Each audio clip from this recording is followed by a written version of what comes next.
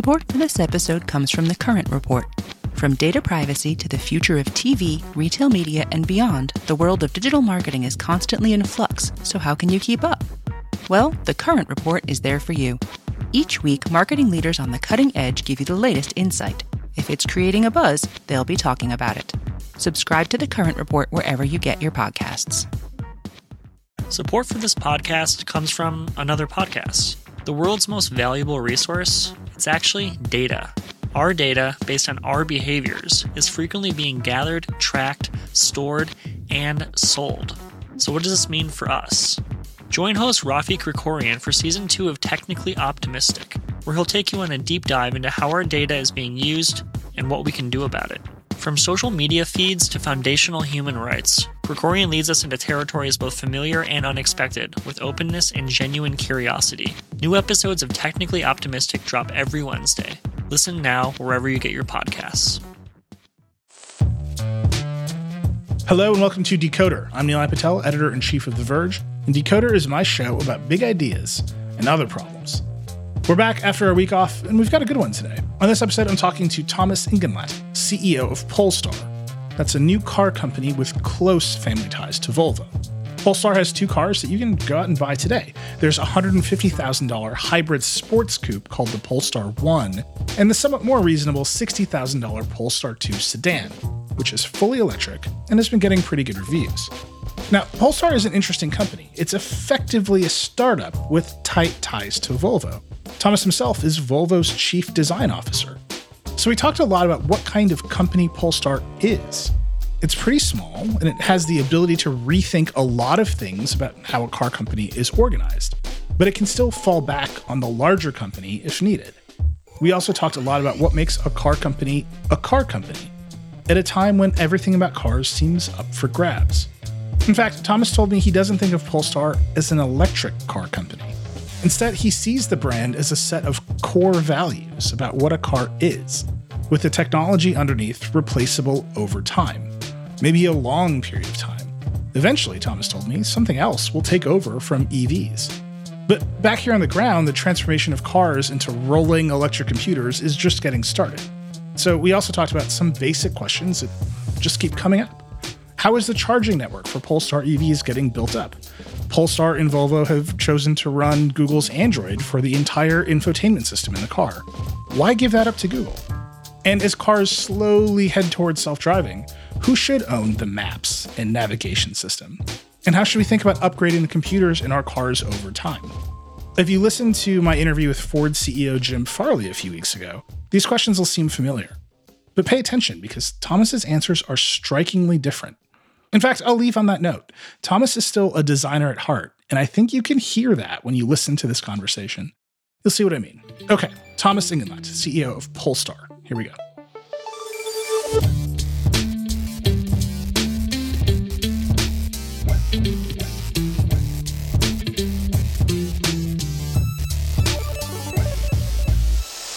Thomas Ingenlath, you're the CEO of Polestar. Welcome to Decoder. Hi, nice to be here. There's a lot to talk about. Polestar is a new car company. There's actually quite a lot of new car companies lately. There's an EV revolution happening. But I want to start at the beginning. Polestar began as part of Volvo. It was spun out in 2017. You're still using some of Volvo's dealer network. You have some Volvo design elements. Give me the brief story of where Polestar came from and what that relationship to Volvo is now. Well, the relationship to Volvo is very simply put into a picture. I mean, it's a parent company. It was born there, and it raised its baby, and it's growing up and becoming an adult. And we are on the progress of, moving out, earning our own money, and becoming independent. It's always the easiest picture how to explain where we come from and where we want to be. We will always be some kind of family, but of course we will develop our own life. How big is Polestar? How many employees do you have? Size-wise, we are still not at all that big fat OEM, despite the fact that we have two cars in production. We are still around 1,000 people. But of course, the trick here, and that is where the main business idea behind Polestar lies, we use elements that are existing in the family, like contract manufacturing, partly as well using technology platforms that we're using, where, of course, hundreds and thousands of engineers and workers are working there, but they're not employed by Polestar. We do contract engineering, contract manufacturing, and have that type of asset-light approach to it. Is that a different approach than Volvo? One of the core questions I have for you is, the reason you spin out a company is to get rid of some of the institutional baggage that has developed over a long period of time. So is that we're trying to make a new kind of car company and reset, or is it we want to get better efficiency out of all the assets that Volvo has, but point them in a different market? Well, for us as Polestar, it's definitely the speed and the way how you can really build that company and make decisions on innovation, on how you set up your customer business. That you can really do in this small company much, much faster and embrace it. And, the day that you took the decision, you can implement it immediately. That works so much faster here. And you definitely have that advantage of a new company. Having said that at the same time, you use the efficiency of the infrastructure of manufacturing and really bring that to a higher use, as that's a benefit for all of us. I mean, that's really where, of course, as much a win for us as it is for the big Volvo there. Polestar has two models out now. There's the Polestar 1. That's a hybrid sort of sports coupe. It's very expensive. It starts at $155,000. I just spec'd one out. I made it more expensive than that very quickly. The Polestar 2 is sort of the more mainstream model. It's all electric. It's no hybrid. It's all electric. It's a hatchback. It starts at $61,000. Why start there at the top of the market, at the very top of the market, when it seems like there's a lot of opportunity for more mainstream electric cars? Well, these two products exactly frame the brand. And yes, we put there the Polestar 1 as that highlight product, really showing the ambitious technology that we put in there. And of course, a high price tag. It's a super luxurious car. It's a very low volume. At the same time, then a year later, we showed the foundation, kind of where's the entry ticket to the brand, and where Polestar 2 came in as this electric premium hatchback there. That's really where we framed what will be the playground of where we develop now the brand. The future portfolio that comes out now over the next 3 years will fill the space in between. And that's pretty much to give, the picture that we paint now is now framed by the right proportion. And okay, I understand that there's still an empty space in between, but, we have to start somewhere. And we decided to frame it first and then start painting, rather than to start somewhere in the middle and you kind of diffuse to the ends and you don't know where the borders are. Why do the hybrid at all? I mean, if you think the future is EVs, obviously hybrids are an interim step, but why start with a gas engine in your cars at all? We had that discussion, of course, in the beginning. It is kind of like, why do you have a hybrid at all in your lineup? It was, at the end, like, come on, should we really be so dogmatic about it?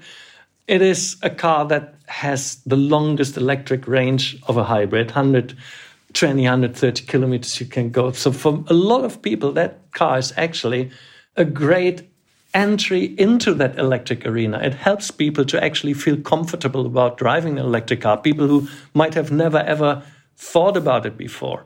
They discover with that car, wow, actually the electric part is the real cool part about it. And it was always clear, it is just that limited 3 years production. It is that one fulfillment of a dream that we all had. It's this super beautiful GT, and the technology is awesome. Hybrid is part of the electric journey. We will, of course, from now on have the electric lineup of the portfolio. And it will be that amazing car in the beginning. Yeah, a little bit of a unorthodox beginning. But then again, it's the whole thing, the whole brand Polestar is not just a marketing exercise where you do a perfect plan from A to Z. It is a living thing. It has its history, how it all grew. And I think it has its charm to it that we actually don't just simply do everything about how textbook is, but give it a little bit more of air to breathe. And we at the end decided, come on, it is absolutely in line with what the company philosophy is about. And that's why we felt at the end of the day, electric time will be a certain period of Polestar. Let's face in 50 and 60, 70 years, we will be still Polestar, but technology might have changed again. That's a really interesting way of framing it. The startup company CEOs all tell me, we're an electric car company. The big company CEOs say, we're on our journey to being an electric car company. You're kind of not saying that. You're saying we're a car company, and actually we have to adapt over time. Do you think of Polestar as an electric car company in the way that many, many new car companies explicitly frame themselves that way? I totally believe that what we create here over time is a brand. And that is the core value. We create something that I really hope that in 100 years we look back and we think, wow, what a brand we created. Imagine Porsche would have said, oh, we are a combustion engine company.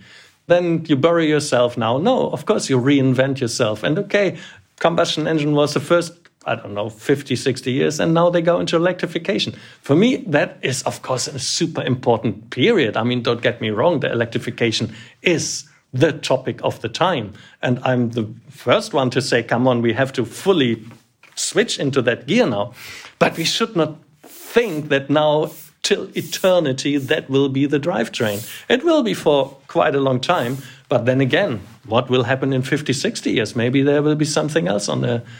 I never would connect a specific technology as a core of the brand. That is for me like, I once had a boss in R&D and he said, we are a proper company. We need a combustion engine factory. Otherwise, we're not a proper car company. And already at that point in time, I thought, what you create is a brand. And the brand has that is the core value. Well, let me push you on that a little bit. I would say that for the longest time, maybe they didn't know it, but companies like Porsche, Honda, what have you, they were combustion engine companies. They were organized around this big, heavy thing that you had to put in front of the car, and they needed a gas tank, and they needed to vent the exhaust out, and they had to manage heat, all this stuff. And the entire apparatus of designing and selling and maintaining their product was organized around the drivetrain. And so even if they didn't know that they were combustion engine car companies, they had to build themselves around the reality of the core piece of their product.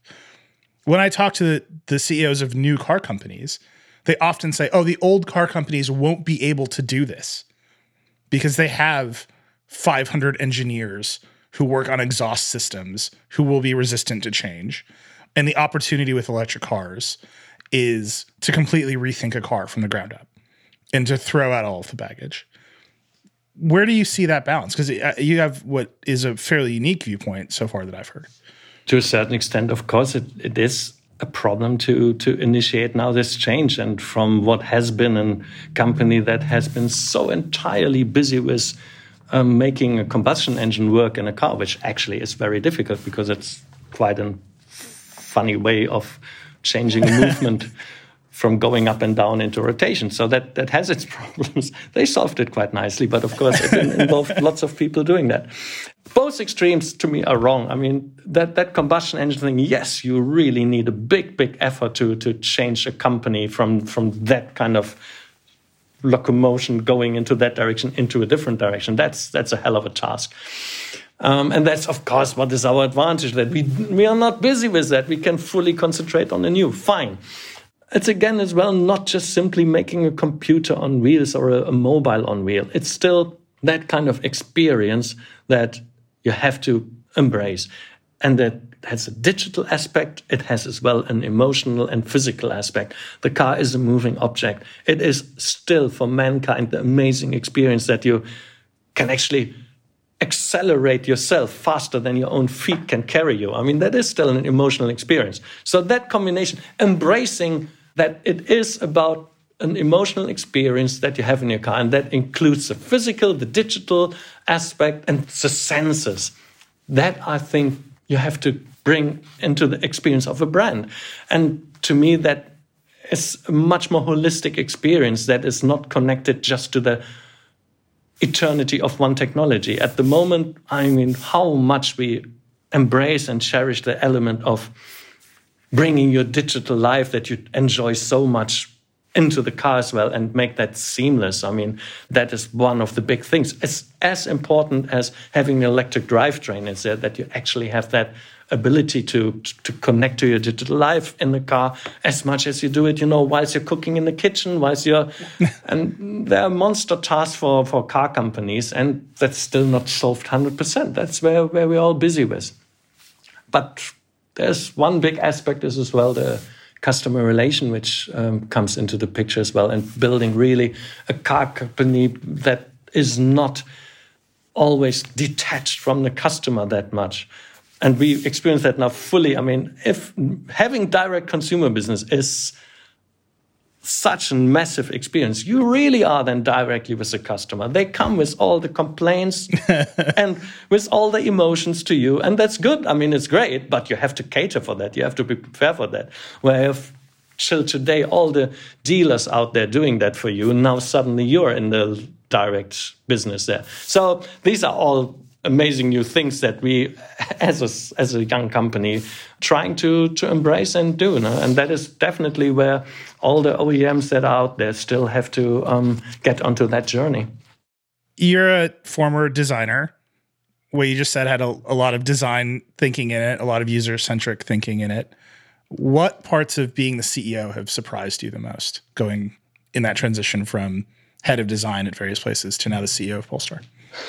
I'm tempted to say my life was Say already... it. Get it out there. My life was already that bad that couldn't get any worse. I don't know. I mean, yes, of course, bit by bit, the creative part being in the design studio disappeared. And now I'm only, 4 hours per week over there and be together with Max and Robin in the design studio. That I definitely miss. Having said that, the daily work on making things, keep it together, happen, try to make things that are impossible possible. Every day getting things over that hurdle of, but it's, can't we not do it like that because it's so, no, every day try to push for that. It's the same that I did over the last 10 years in the design studio, trying to make designs happen where, it's such an energy to bring it alive in production. And it's still the same thing, but now on a bigger scale, it's now about a whole brand and about a whole company. And to keep it together and really make everybody feel like, wow, this is our thing. It's not a place where you come and people provide you with something. No, it's your workplace. And, if you don't pick up that spoon from the table when you left it there, there's not anybody coming. I mean, feel that ownership and treat the company like it's your own company. And I wish everybody in the design studio does it and everybody here and at Polestar does it. That is, for me, a big difference of people really feeling that much engaged and involved into it. It makes me happy when I see people do it that way and feel like it and have that same passion for it. And it drives me crazy when I see that people come to work who like it basically, but don't see that it has to come with yourself delivering on it as well. I ask every executive who comes on the show this question. You are the CEO of a small car company that is connected to a very big company. You're trying to launch a new brand. You're trying to launch new products. You have a lot of decisions to make. What is your decision-making framework? And, I really... I try to understand what you mean with framework. Can you explain it to me a little more what you actually mean with that question? No one has ever pushed me on this. I am happy to explain what I mean by this question. I think that most leaders of large organizations have to make so many decisions with unknown outputs. There's not a right decision. And so every decision is about balancing a trade-off. The point of my question is to understand how leaders balance the trade-offs. So you can't know that you're going to be right if you're the leader of a large organization. You have to make a bet. And I think most people, after they do something a bunch of times, they develop a way of doing it, no matter what that thing is. Whether you are carving a clay model for a car or if you are deciding how to operate your dealer network, right? these are just kind of repeated decisions or repeated tasks. And I think most people, even if they don't recognize it, develop a framework for doing the things they do. And I think one of the things that gets taken for granted a lot is at some point there isn't a right choice. There's just a balance of priorities and interests, and making that trade-off is very difficult. So that's what I'm always trying to get at is, what is your instinctive way of balancing the trade-offs? I guess such a long period of my life has been connected to making decisions within the design frame where you have, at the end of the day, it never could be a committee decision. It is such a personal decision about deciding on which is the right way to go, left or right, model A or B. What do you do? And as much as you try to back up your opinion with maybe some kind of facts and figures that you listen to, there's still as well a lot about a gut feeling. And the gut feeling is not about taste. It's about really you judging about what the future will bring, and out of the best picture that you can draw out of the information and your sense for what is going to happen, and bringing that into your decision. Just simply dare to make that decision and that prediction of what will be the right thing. I'm not scared of that anymore, because I actually noticed that, of course, you can rationalize a lot of things and explain, and I've trained that so much to actually make that connection of things that you predict for the future and what partly you feel about where the trend is going and how you can argue about it and how you can make a rationale out of it. Let's put that in practice. What risks have you taken in rethinking the car, and what risks have you held back on? That started 10 years ago when we actually, for example, decided to go for a four-cylinder strategy with Volvo, to go for only touchscreen, when everybody was doubting that you could make a premium car company not having minimum a six-cylinder, and that touchscreens, with the sticky fingers and stuff on it. That was one decision. The other thing, definitely embracing the Android Google thing and going for that. And when the rest of the world was saying, "Oh, how can you dare to, let them into your domain? They will all dominate it and stuff." Offering a car where you say, "No, it's a premium car, but do you need for a premium car to equip it with leather as standard?" No. There is a new premium, and you can offer to customers who pay lots of money for it new materials that are not necessarily a natural leather. When we did the Volvo XC40, for example, it was everybody thought, come on, just do a little copy of the XC90, XC60. I said, no, we don't do just a little copy. We do something new. We do some radical new design. When we did the Polestar 2, and we said, yes, that is how a modern sedan looks. It doesn't look like a traditional sedan, and that stance and that power that it has, it's great. And my God, how there were not lots of people believing that the Polestar 2, why didn't we do just another SUV as a first start? And I'm so happy about having our passionate customers who exactly feel how great that car looks and stands on the road. But I tell you, 3-4 years ago, there was a very little minority of people in our management team who believed that will be a great success. So there are lots of decisions where you're really on your own at that point in time, and you cannot go to a clinic and just clinic it, because that's so difficult to predict. We're going to take a quick break, but when we come back, Thomas will tell me why Android provides an experience that Polestar couldn't build itself.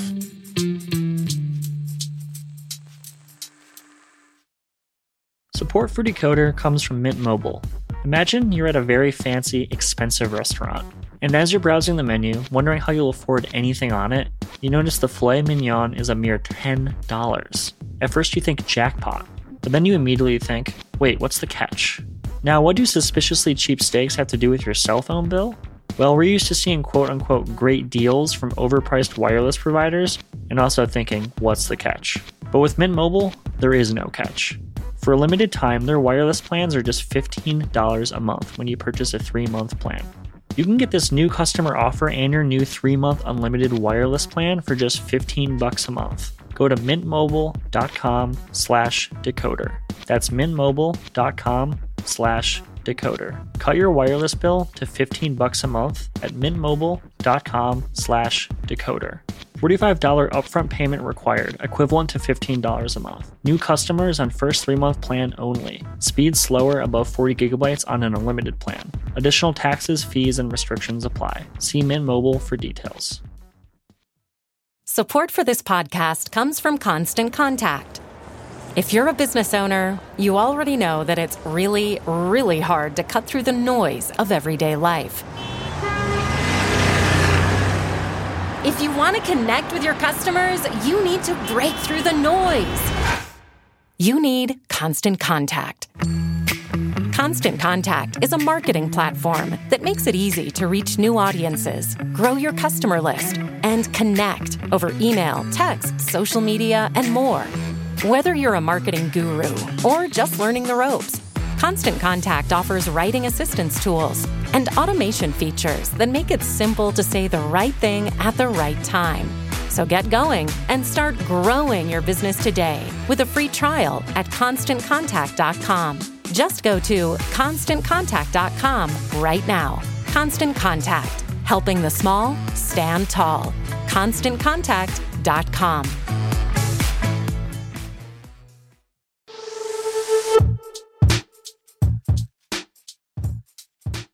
Let's talk about that decision to use Android in the car. Volvo was early. Now it seems to be what everyone's doing. Stellantis, which makes Fiat and Jeep, they are using Android in the car in the center stack.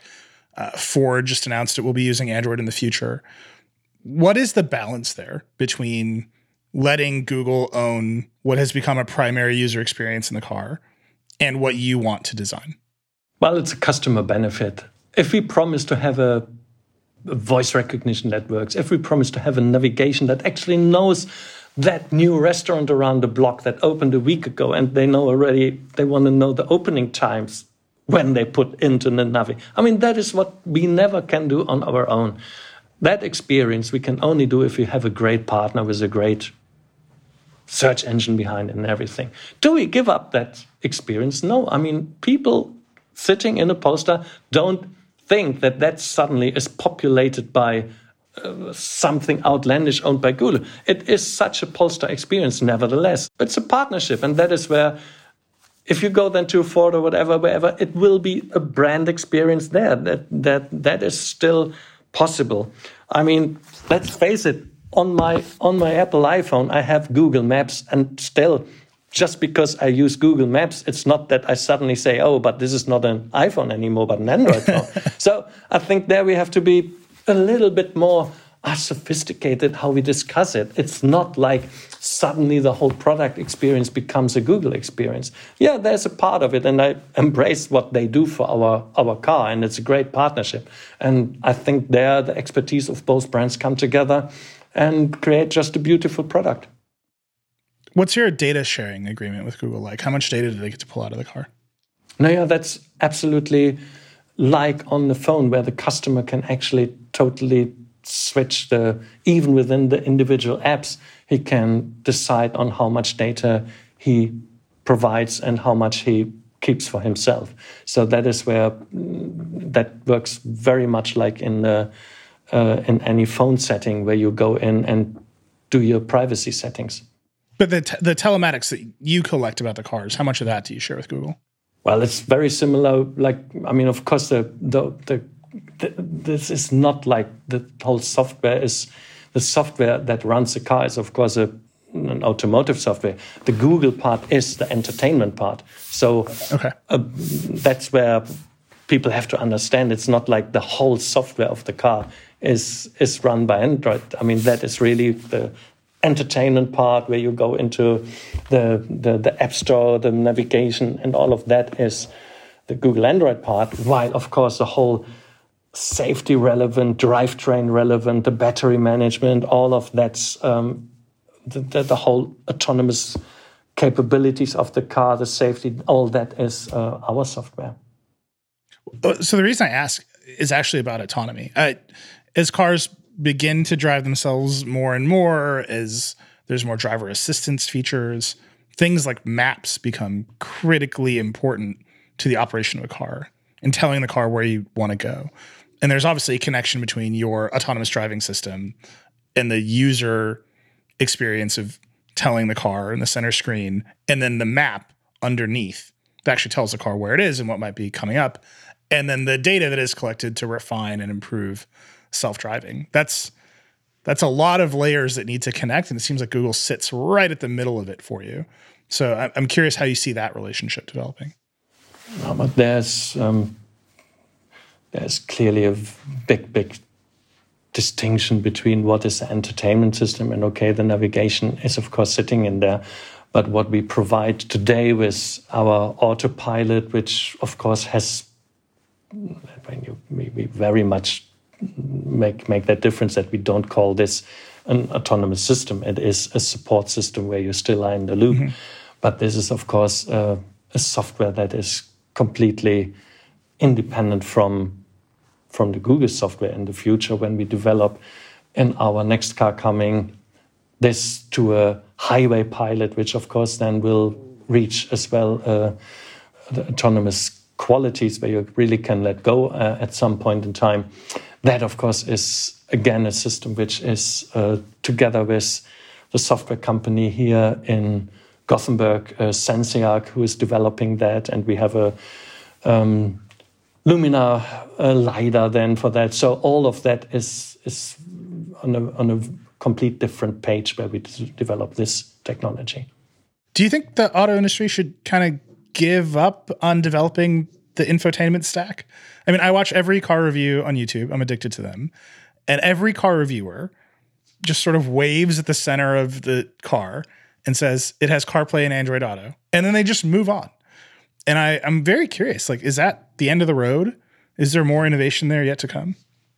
But I think this is became far too much of a big major question. I mean, imagine in the past, we were always buying our radio from, I don't know, Blaupunkt or whatever company that was. I mean, it was never the car maker who made the radio. It was never a car maker who made a phone. I mean, we just simply bring this stuff into the car, and I don't see it such a major thing. It definitely is not like suddenly this becomes the major domain. I think maybe I'm too naive. Maybe I'm such a naive guy. But I don't think that it is really this big devil that we invite onto our table and suddenly we lost it all. That to me is one. And of course, it's not as naive as saying, come on, we buy a seat from Recaro. I know that there is a bit more to it. Of course, we have to be smart and clever how we do the contracts and how much the user experience is still a brand-owned experience. And I think so far my experience with Google is that they absolutely support that we have a brand-owned experience, even though we use a system in our car. And there I'm so far, over the 5 years that we're working now together on that, have not made a negative experience where I would be now more scared than we were in the beginning, rather the opposite. One of the things that's different between, I don't know, a Blaupunkt radio in the 90s or a Recaro seat in a car now, those things are pretty modular. When I didn't like the Blaupunkt radio in the old BMW I inherited from my mom, I just replaced it. I just took it out and put a different one in. You can't do that with a modern center stack. You can't say, as the user, I don't like this, or I bought a $60,000 Polestar 2. It has been on the road for 5 years. The computer is falling behind. Do you see a future in which people can replace the computers in their cars the way that you might get a new phone or you might get a new smartwatch? To replace the computer is a difficult thing. And in the past, it was already the same. I mean, to a certain degree, technology at some point has aged. What is so great about the system today is that you actually can upgrade it and you can actually download new software over the air. And that is indeed an amazing experience. And that makes cars that can't do that suddenly feel really old. That's true.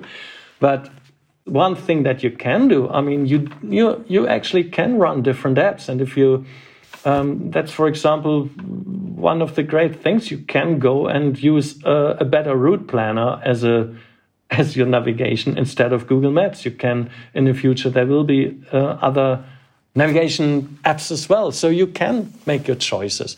And there are providers that come in from other corners that give you the alternative choice. I mean, you can listen to your music from Spotify. I mean, there are choices, and it is an open system where different apps are running, and you can make your selection as a consumer. Yeah, but the hardware doesn't change. So 5 years hence. Well, I mean, let me ask you this threshold question. How long should a Polestar 2 last?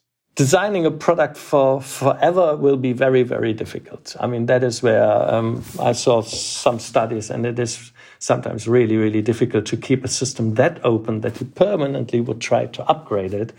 And you, at some point, realize, wow, it doesn't economically make sense anymore, because you start rebuilding the whole thing. And at some point, the physical elements and the electric components, I mean, after a couple of decades, this is just not anymore up to date. Mm-hmm. Fine. So the capability of the car today to actually, through software update, be renewed and adapt is actually a big, big step to keep the electronics in a car in sync with the physical product, and the batteries actually last an incredible long time. The car is one of the long-lasting goods. I mean, you will replace your computer and your telephone far more often than your car. So that this electronics and the software in the car became updatable over the air is a major step to actually make the car not feel old too early when the mechanics and everything are still working very well. So for that reason, I think we actually made a major improvement. That nevertheless, at some point in time, in 30, 40 years, this car, after it having been a second and a third-hand car, might reach the border of where this is still appropriate technology. Okay, fair enough, that we cannot stop. 40 years is a high estimate. That's much more than I was expecting. To be very reductive, if I have a 5-year-old smartphone, I know it's time that the apps won't run on it, the processor is old, this battery might be decaying, it's time to get a new smartphone. If I have a 5-year-old car, there's nothing to me that says it's time to get a new car. The car's probably still working just fine. But the software in it, the smartphone part of it, the center stack, is on the same pace as the computer industry. So now I'm driving a car that has a 5-year-old smartphone in the center of it. And that part I can't replace. Do you see that coming, that you'll eventually be able to replace just the part of the car that needs to keep pace with the smartphone industry that it's built on? I believe in 5 years' time, this is still a damn great product, and the software and stuff will be absolutely still appropriate. There might be a newer product at some point in time where you feel certain features and certain functionality is maybe more tempting for you. Fair enough. Having said that, that doesn't mean that your car being 6-7 years old suddenly feels inappropriate. I very much believe that technology will keep quite a high value over time. You talked a lot about the design of the Polestar 2 and rethinking it and making it look athletic. And when I look at cars, and again, I watch all the car videos on YouTube, the exterior design of cars can be timeless. And then you sit down in a car that's 10 or 15 years old, and this screen in the middle is small and the graphics are bad, and you're like, this is dating the car more than the design trends of the moment. And you're a designer. I'm wondering how you see that tension. Nile, I don't think that is totally true. Culture and time is changing, and the car that is 5, 6, 7 year old will definitely, you can tell that this time has passed. Interior, exterior as well. They might be still appealing, and that is what I love about the car industry, that they're actually not this throwaway kind of aesthetics and products. But nevertheless, you can of course tell. So I think it's pretty much in sync. And that was actually one of the reasons why I choose to, when I was, choosing that profession designer, I was actually not necessarily that car fanatic that I could only have imagined becoming a car designer. But what I loved about that industry was that you actually spent that much decent time to make a product really, really mature and great, and that you would make it not age that quickly, that you actually cherish, that it's quite a lot of money that it costs, and it should last a long time. And I think that aspect we still value quite high here in the car industry. So I feel on pretty safe ground there. And that we rather have that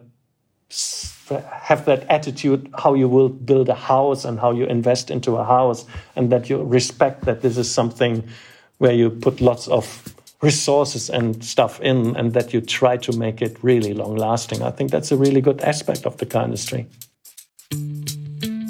We're going to take one more quick break, but when we return, I'll talk to Thomas about the challenge of charging networks and what the road ahead looks like for Polestar.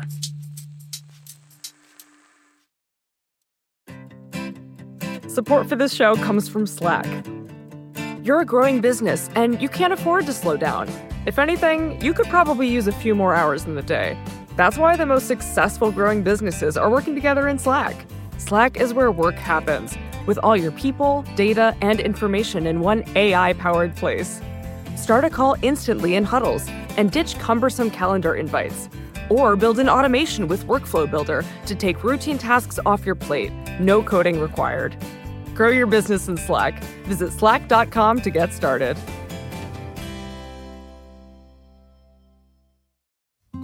Support for this show comes from Sylvan Learning. As a parent, you want your child to have every opportunity, but giving them the tools they need to tackle every challenge, that takes a team. Now more than ever, educational support tailored exactly to what your child needs can make all the difference. That's why parents have trusted Sylvan Learning for 45 years as the ultimate teammate in their child's educational journey, instilling in them a love for learning and a passion for reaching the next level. And Sylvan's Insight Assessment can identify gaps in learning and areas that could be of concern for your child. It's a 360-degree view into your child's learning that you can't find anywhere else, and helps ensure that your child didn't miss something in school that might put them at a disadvantage in the future.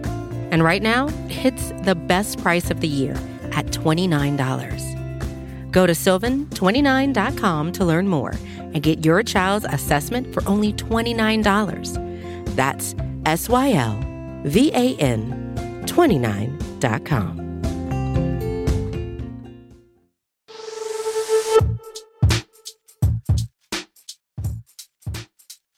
One of the big things that's changing in the car industry is our relationship to charging the electric car.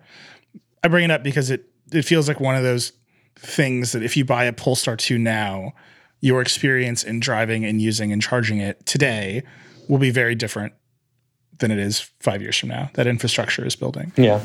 Regardless, whenever we cover any car that's not a Tesla, our readers come to us and say, well, Tesla has a superior charging network. Why would we buy anything that isn't a Tesla? You talked about building Polestar as a brand more than a car company. Tesla exists. It is a dominant brand. It's run by Elon Musk, who says whatever he wants on Twitter, whenever he wants. So there's a brand element to competing with Tesla. And then there's just a very tangible, people think their charging network is superior, and that's the reason to buy a Tesla. Tell me about charging first, and then tell me about competing with the brand. Well, once you drive an electric car, you realize that charging is for most days of the year not an issue at all. And for most people never will be, because they just simply, they have it fully charged every morning in front of their door, and you actually have that advantage of never ever having to go to a petrol station. That's awesome. Yes, if you do a trip to a destination that is, that much further away, a town that you visit where you have to charge in between, there's actually, in most regions in Europe, I can tell, and definitely in America as well, you will find that place. It needs a bit more planning at the moment. You have to make sure that you checked it before. I acknowledge that. But it's definitely today possible to do that trip. There are situations in wintertime going to a faraway ski resort. Yes, I see that there will be situations where it's still a hustle, and why not everybody is ready to drive electric cars, and maybe if it's their only car, That I totally acknowledge. We try to help it, but it will still take a couple of years till we have total convenience. And for that time being, Tesla definitely has invested a lot of money in their charging network. But I nevertheless cannot see that that is the future, because if each and every car company on the planet would do the same, we would have a parallel network of thousands of charging stations, and it wouldn't work. So we have to altogether work on an open charging network so that we really make a meaningful investment into the future. And that's what we try to develop and support, and just now really made a really good offer over summer for each and every our customer to use as well here in Europe, Ionity chargers for a really, really attractive rate and stuff. And that's how we reached already actually a quite good status. And I can see that discussion over the next 2-3 years will totally disappear, because petrol stations will have to switch to provide electric charging. And that is where naturally demand will create the right infrastructure. That's it's an initial thing that we have to overcome. Have you talked to Tesla about opening up the supercharger network, about participating with them or having them participate with you? Well, there have been talks in the past, and I'm sure there will be talks in the future. They sometimes say they will open it, and let's see if they at some point really will do it. Do you ever think about just wilding out on Twitter to compete with Elon as part of building the brand? Sorry, what did you say? Do you ever think of just going crazy on Twitter to compete with Elon and build the Polestar brand the way that he builds the Tesla brand? No, I don't think that is my style. How do you think about competing with Tesla as a brand, right? You talked about building Polestar as a brand. Tesla famously does no marketing. They're a very different kind of company. You have to be authentic. And I mean, that is,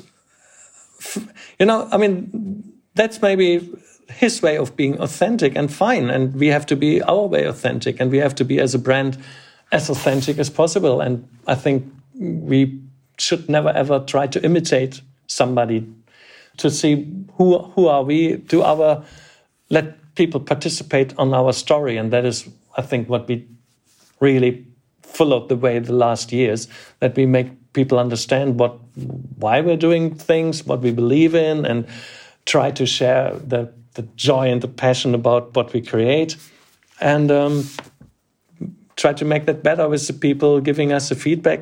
That's our way, and we are not a brand that would now put a specific person into the limelight for us.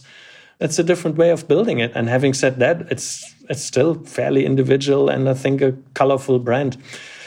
I think that we were never shy of expressing an opinion. We went very bold out and, declared the end of the combustion age and said goodbye to that. We were very bold in declaring that, it's our way of going with Google Android. We have very clearly stated that we dislike the way of, compensating for CO2 emissions, that we truly believe that the way to zero emission is something that we have to do without compensation, and really make it happen over the next 9 years that we have a zero emission car. That's where we made our points, and feel we built our brand around this beliefs.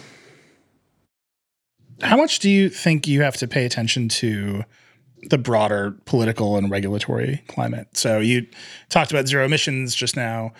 You have called carbon offsets a cop-out. You say you're just going to build a zero emissions car without buying the offsets. It looks like the Biden administration is going to approve an infrastructure plan that doesn't have as much money in it for EV charging as people had initially hoped. Is that stuff you're tracking and responding to? Is that stuff you think that the broader industry will have to react to? Or are you kind of focused on, we're making the product and things will fall into place? I think we, of course, have to take part in the discourse. We cannot shy away from that. I mean, we are not politicians. That's their job. But definitely us as a company and industry, we have to have our opinion and make sure we have our voice in it. And that's where we participate in the discourse, where we express our opinion, and definitely try to push and say, come on, guys, we cannot always play safe. We have to have a position. For example, when we made our life cycle assessment of the Polestar 2 public, I mean, of course, that was a step where we knew that people will abuse these arguments against us, and where you say, yeah, come on, we have to survive that. It's not a short-term thing. We have to take that fight, that discussion, and it might not always be sunshine, but we cannot shy away from that. No, it's definitely needed, and we always said, the car industry has to face reality, and we have to be for our customers clear in our opinion and transparent about it. I think that is what people definitely expect from a modern brand, that you don't put your head into the sand and just try to be as smooth with everything. You've mentioned before in previous interviews that you didn't have any major consumer impact or cancellations through the pandemic, which is great. But one of the big issues coming out of the pandemic is the chip shortage, which is hitting the auto industry particularly hard. How has that affected Polestar? Yeah, well, so far, so good, but it's definitely an issue, and it is a week-by-week review of where we are. Do we have to piece together for the production?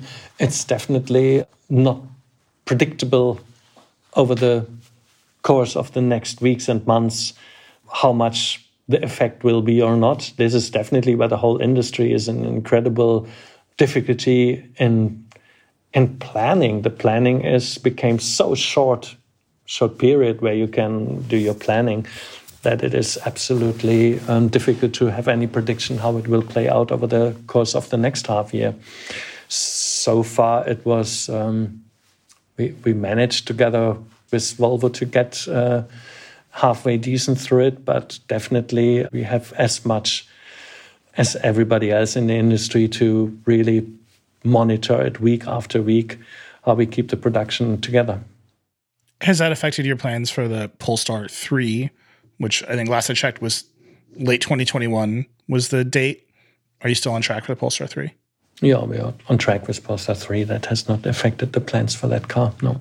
And that's your SUV, yeah? Yeah, the Polestar 3 will be our first SUV in the car line, and using that new electric platform that will be out then first with this car and be really awesome car. I mean, that I'm so much looking forward to for lots of reasons. We said it already with the Polestar Preset, this show car, that we said, look, this is actually, the design statement, the direction where we are going, and the Polestar 3 will be full-fledged and this great Polestar language, and it will be, of course, not that standard SUV like it today. I mean, we really believe that the SUV has to change a bit when it comes to electric age.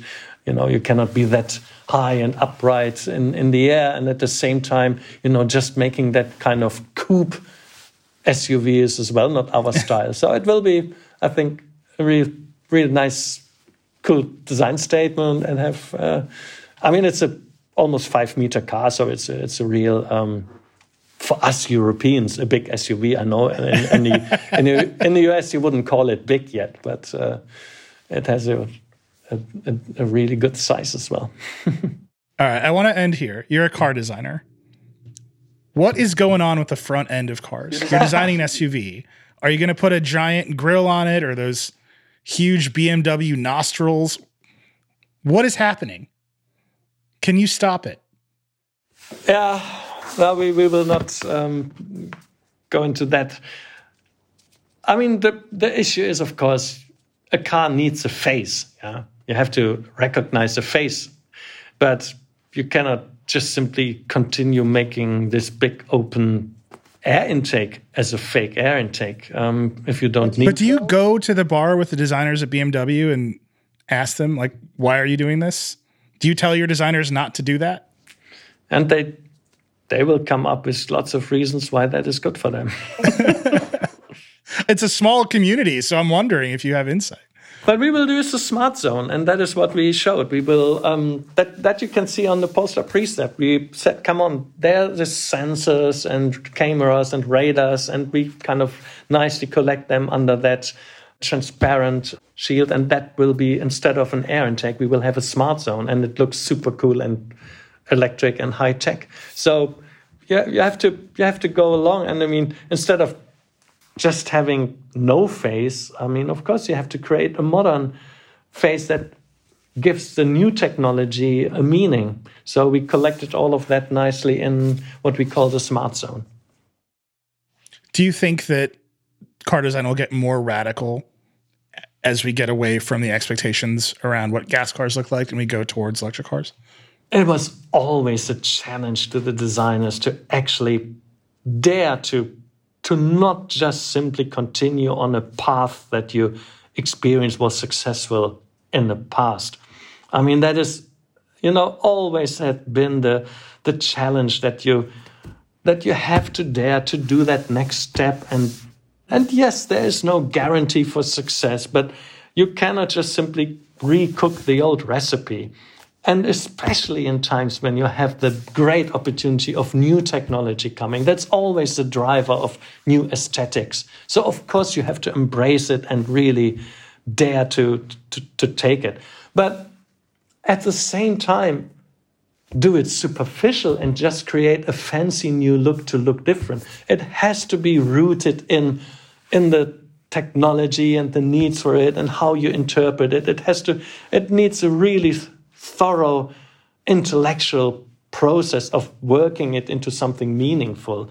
So whatever superficial, styling it will never work in the long run. You really have to do the decent job and do your homework and really try to make sense out of the whole thing.